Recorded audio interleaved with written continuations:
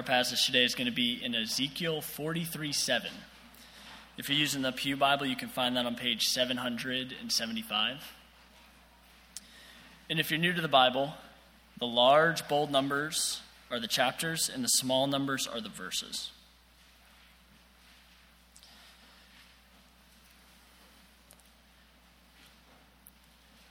Have you ever been in a hopeless situation? I have an example from my own life.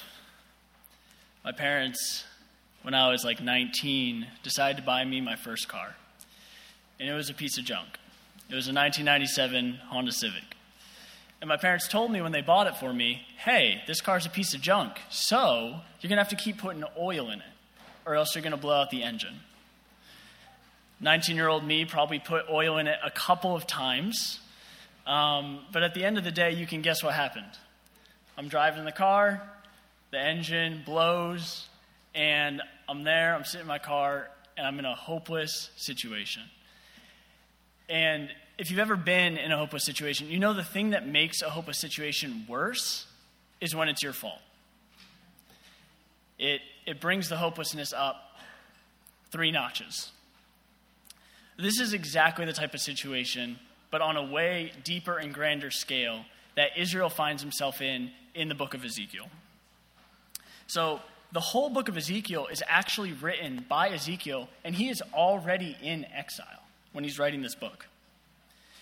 Ezekiel was taken into Babylon by King Nebuchadnezzar. He was one of the first exiles to be taken, and so he is speaking to the exiles already there because of Israel's idolatry. And while he's there, things are not getting better for Israel. In chapters 10 and 11, 6 years into the exile, Ezekiel has a vision, and he sees God's glory that would have dwelled in the temple with Israel, and it's leaving not only the temple, but the city of Jerusalem itself. 6 more years later, the exiles get news that the temple and Jerusalem have actually been totally destroyed. You can imagine the hopelessness. They're in exile. They have news that their temple and their city is destroyed. They understand that they are experiencing the curse for not obeying God and for worshiping idols. And God has seemingly left them. They are hopeless. And that brings us to our verse, Ezekiel 43:7, where they finally get some hope. Before I read this verse is in the midst of a vision that God gives Ezekiel, and he's describing a new temple. And God is speaking from the midst of the temple to Ezekiel, and this is what he says. Son of man, this is the place of my throne, and the place for the soles of my feet, where I will dwell among the Israelites forever.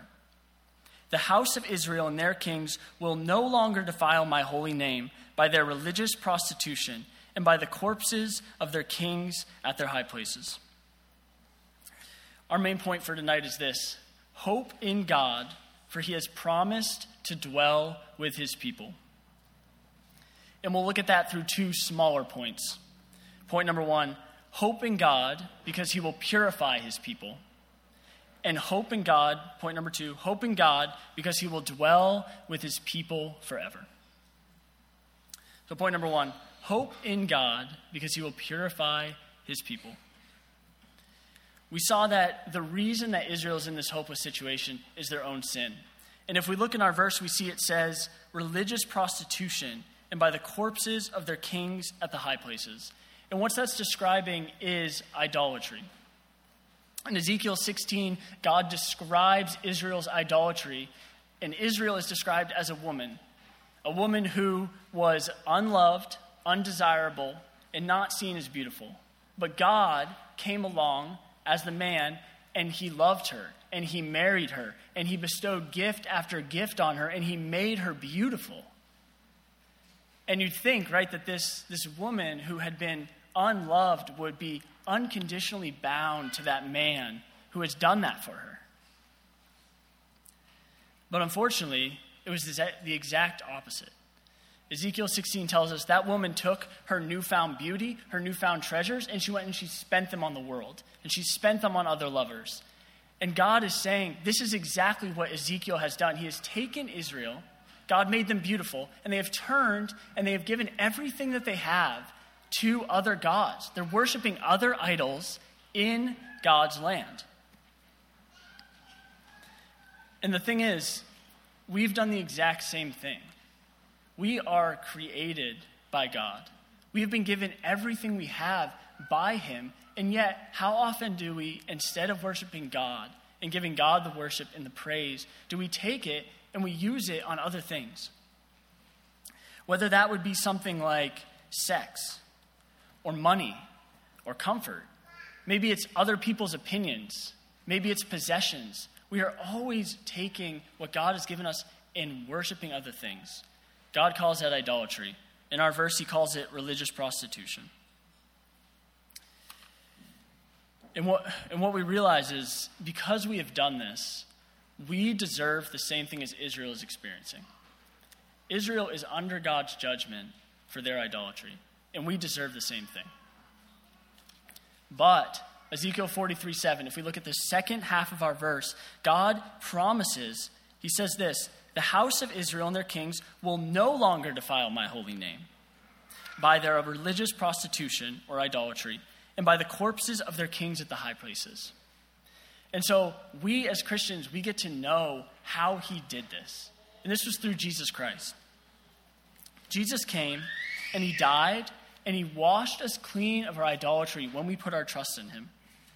And even though we do still sin, God has made it so that positionally we are righteous before him because Christ was righteous and his righteousness has been put on us. We live right now in the fulfillment of the second half of this verse, where we no longer defile God's holy name by our idolatry.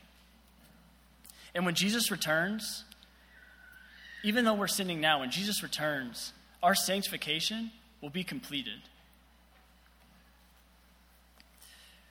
This should bring us hope, right? As sinners, we are not seen by God as sinful. Hope in God because you are purified of your sins. You are righteous in God's sight. When you're battling sin, you will not lose. You cannot lose your battle with sin because God has already purified you, and you will no longer defile his holy name. Even though you sin, God sees you as righteous.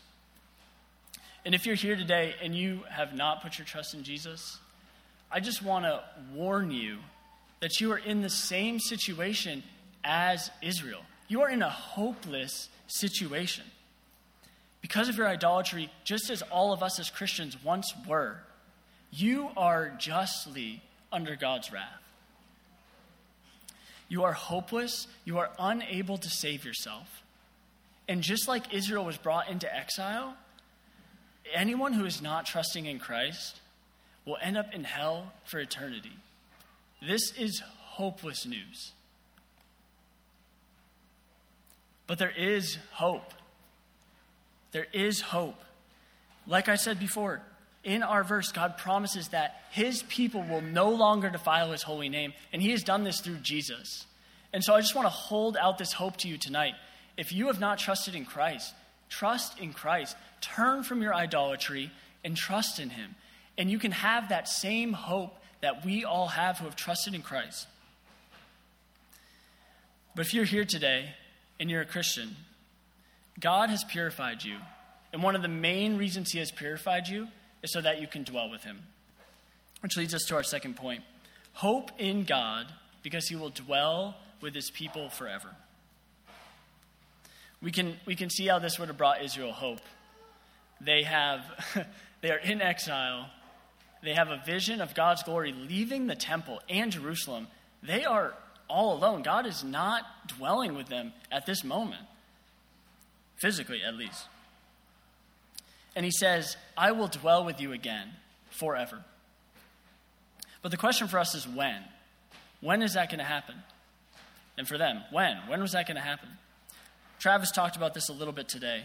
But if you look through the end of the Old Testament, they have rebuilt the temple. But by the end of the Old Testament, God's glory never dwells in it again. God never again dwells with his people in the temple in the Old Testament, which is what he promises here. And so we've got to keep looking. And we can see that in the New Testament, through Jesus' death and resurrection, God's new temple actually refers to us, to me and you, to his people. Travis explained that this morning in 1 Peter 2, but I'm going to look at another verse that just shows us that and is actually connected to Ezekiel.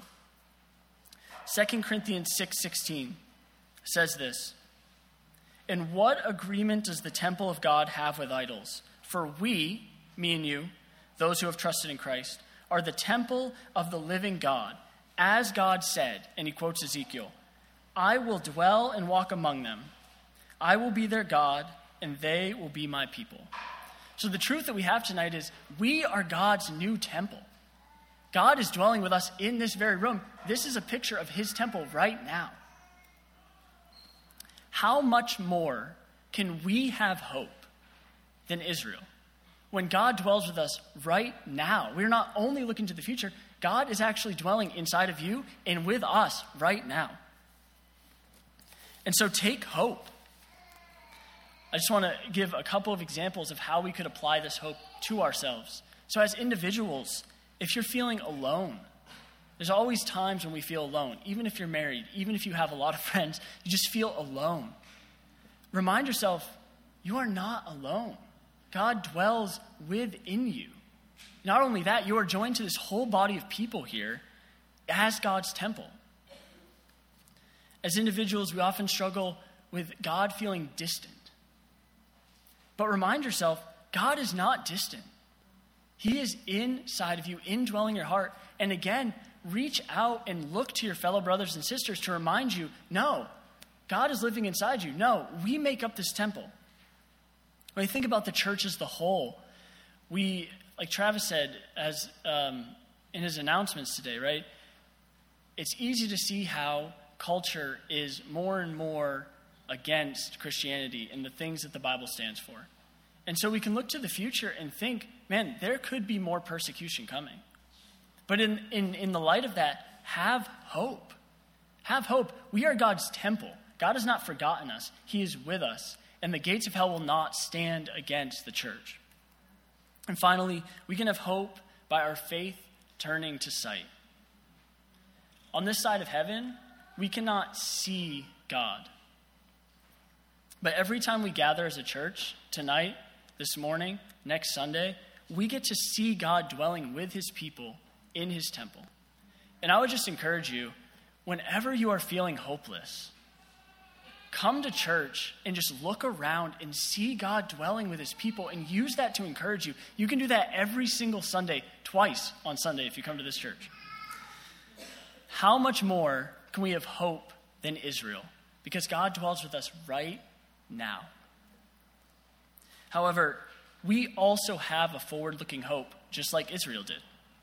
This indwelling of the Spirit in his church, the fact that we are God's temple, has started now, but it will last forever. Look again at our verse. God says, "Where I will dwell among the Israelites forever." It's only going to get better from here. And so we're going to fast forward right now. We are here. Jesus has come, but Jesus has not yet returned a second time. Fast forward to Revelation. Revelation 21:3. Then I heard a loud voice from the throne.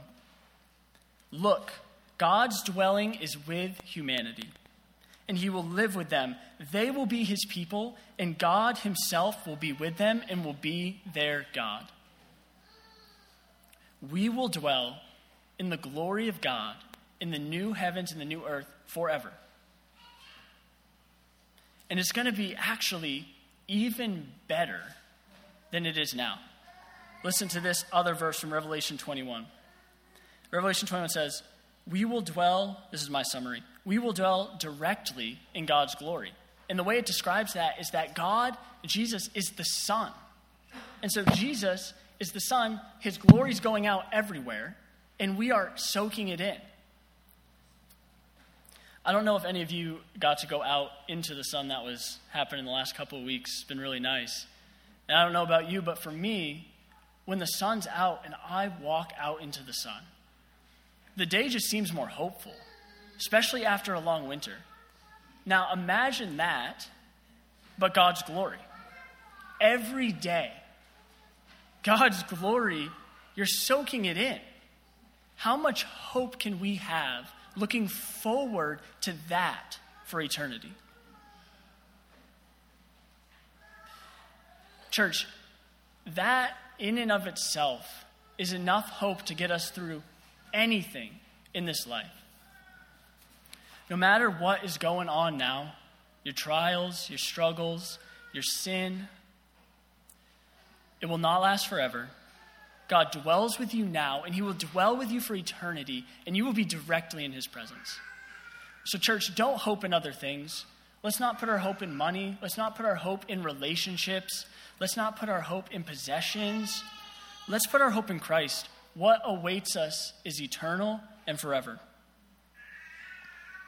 In conclusion, church, hope in God, for he has promised to dwell with his people. Let's pray. Lord, we are just so often discouraged. We are so often in need of hope in a world that is broken and that is hard. And I just pray that as we go through our week, you would take what we learned here tonight and apply it to our hearts, that we would be hopeful because you yourself dwell with us. In Jesus' name, amen.